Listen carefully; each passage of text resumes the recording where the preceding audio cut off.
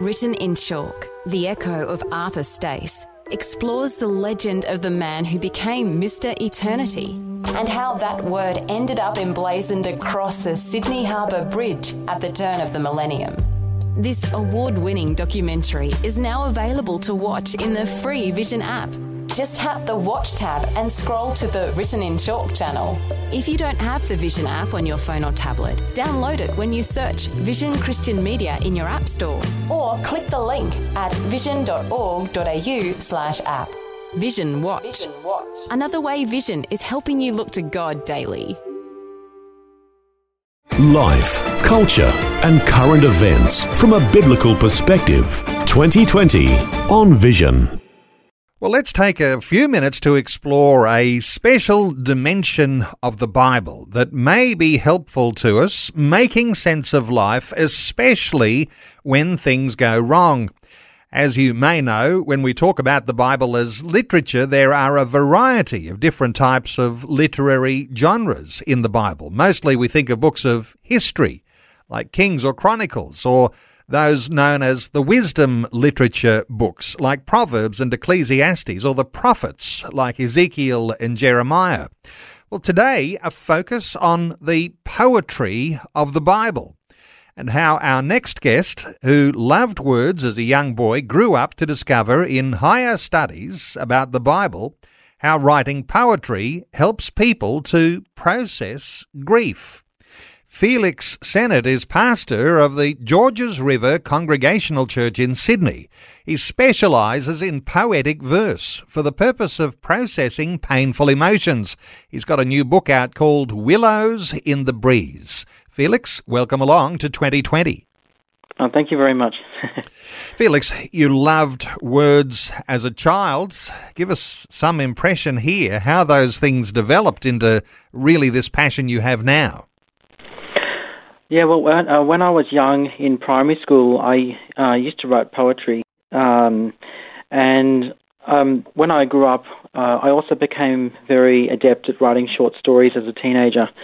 And it just kind of grew from there, you know, the love of story, the love of words, and not just utilizing words to do something like, you know, asking someone to do something or ordering someone around, but using words to understand beauty, to understand, you know, oneself, and then as a Christian to understand God. And what I found very surprising was that when you look at the Bible closely, so much of the Bible is actually written in poetry. But just as a young boy, I used to memorize poetry and publicly recite it in Eisteddfods. And people don't really do that much anymore, but that's what I did when I was about 10 years old, and I've still got certificates from that time of performing poetry by memorizing it and reciting it. So it's always been part of what I do. Back in ancient biblical times, the sorts of poetry we might read in the Bible doesn't always look like the sort of rhyming verse that we perhaps are used to in the 21st century. How do you describe the difference between poetry in the biblical time to the sorts of things that people commonly think about poetry today? Well, one of the things that we think about with poetry is that it has to rhyme, but a lot of very evocative poetry is non-rhyming. If you think of, in poetic terms, they call them heroics. Sometimes epics, but they're actually written a lot of the time with non-rhyming verse or very little rhyme. And so, you know, for a lot of our modern sensibility, we kind of prefer rhyming. But in the Bible, they don't tend to rhyme. Most of the time, the biblical poetry uses images. So what it does is it reinforces something in parallels. So it'll say, you know, the rock was dark. The rock was dark as night. The rock was dark as black. And so what it does is it will often repeat an image, but it will intensify it by repeating it, or it will repeat it with synonyms.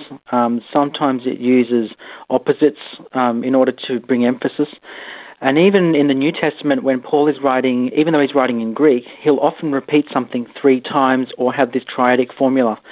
To emphasize something or to fully encompass a description of something.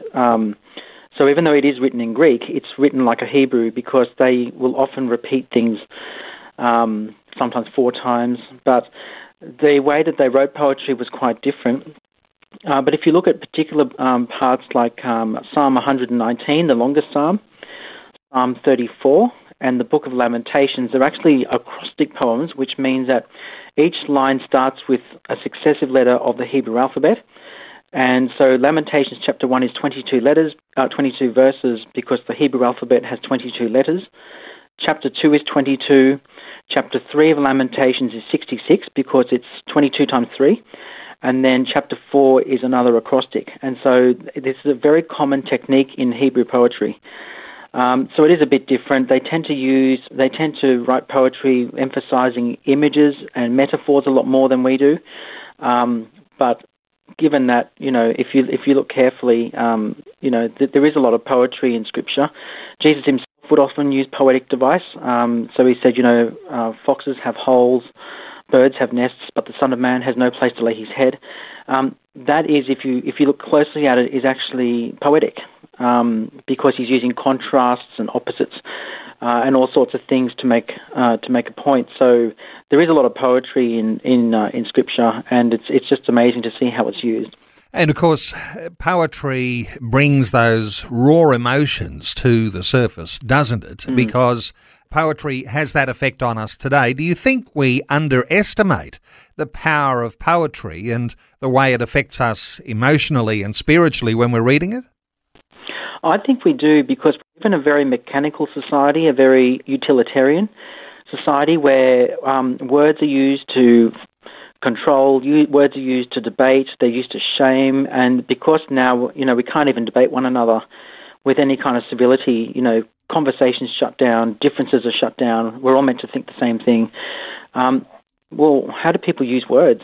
And oftentimes when people go through grief, we say, I'm lost for words. But the thing is, words are meant to convey what's in the heart. And the Book of Lamentations powerfully demonstrates that actually I've got this pain in my heart.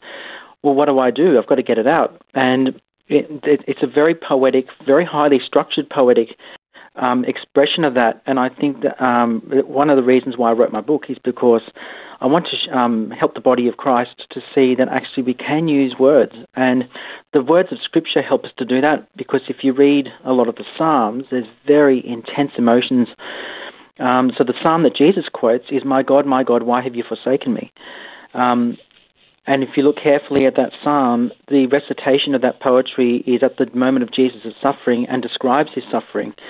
And so words can be used to convey very deep emotion, and I think that if we actually start conveying them verbally in poetic form, it will be very transformative, not only in the church, but it will actually transform our wider culture.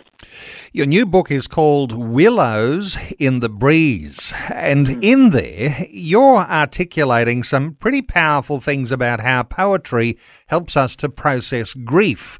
What's the connection here? Is it just a matter of emotional words that we connect to? What works here in helping us process grief? Well, see, grief, our culture emphasizes extremes. Our culture emphasizes extreme joy. So when we feel joyful, we sing a song. When we feel angry, we complain. People are very vocal. But what do we do with grief? Our culture is very shallow and hollow when it comes to expressing grief, because we're told just to sweep it under the rug. At my church, I've done a number of funerals for members of my church. People connected with it. And when it comes to the time of a funeral, people say, "Oh, I'm sorry, I shouldn't be crying in front of you." It's almost like people apologize just for existing and just for having these emotions. And I say, no, crying is what you're supposed to be doing, and maybe you need to actually put it down on paper. You love the dead, but maybe there were moments where you and the dead didn't exactly get along, and there's pain there, and just be open about it. And it's amazing how healing that is. And there was a particular lady of my church who died, and I wrote a poem and brought it along to the funeral and read it, and it was just amazing how much it affected people.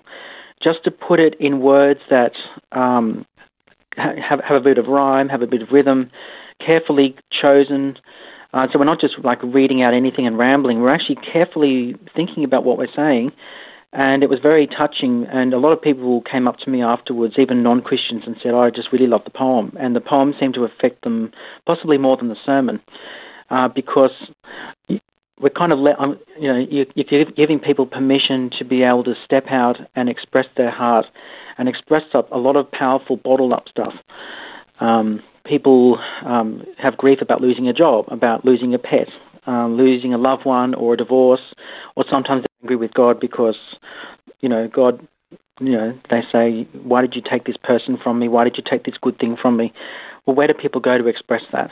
And I think that's why I wanted to write that kind of thing in my poetry. Felix, you've got one of your poems there ready to read to us. Give us a little introduction, and then how about reading that poem? We're all ears.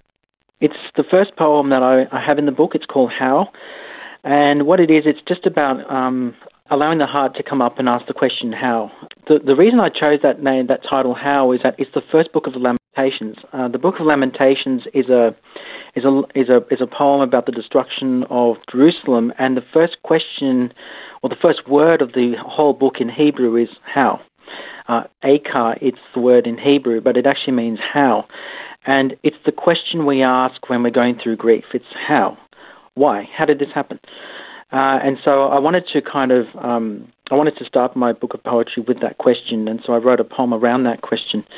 It's just a question of wonder. How? Why does this happen? So, read us that poem. Sure.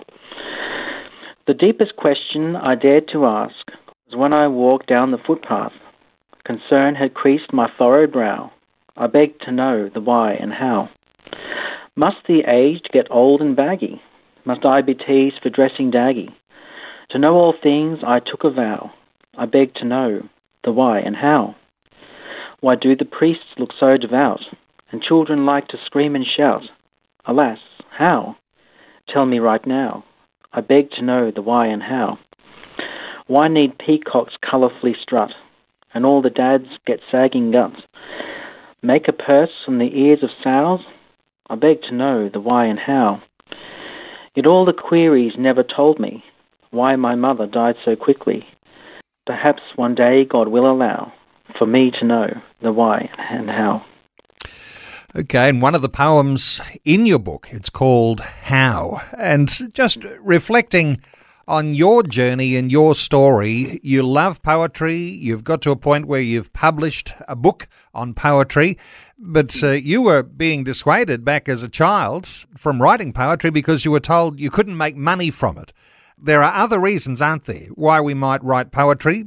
Give us some insight here into the beauty that you actually discover when you do write this poetry, Felix.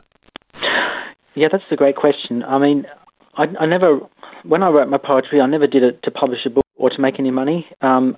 It was about just getting out the heart. And that's the beauty of poetry, is that you can write down prose and you can say, I feel angry, I feel distressed. But it doesn't quite capture how strong or intense the feeling is. It doesn't, I did my master's on the Book of Lamentations, and when you explore the imagery really closely, it's so evocative because they're not just saying, I'm in distress.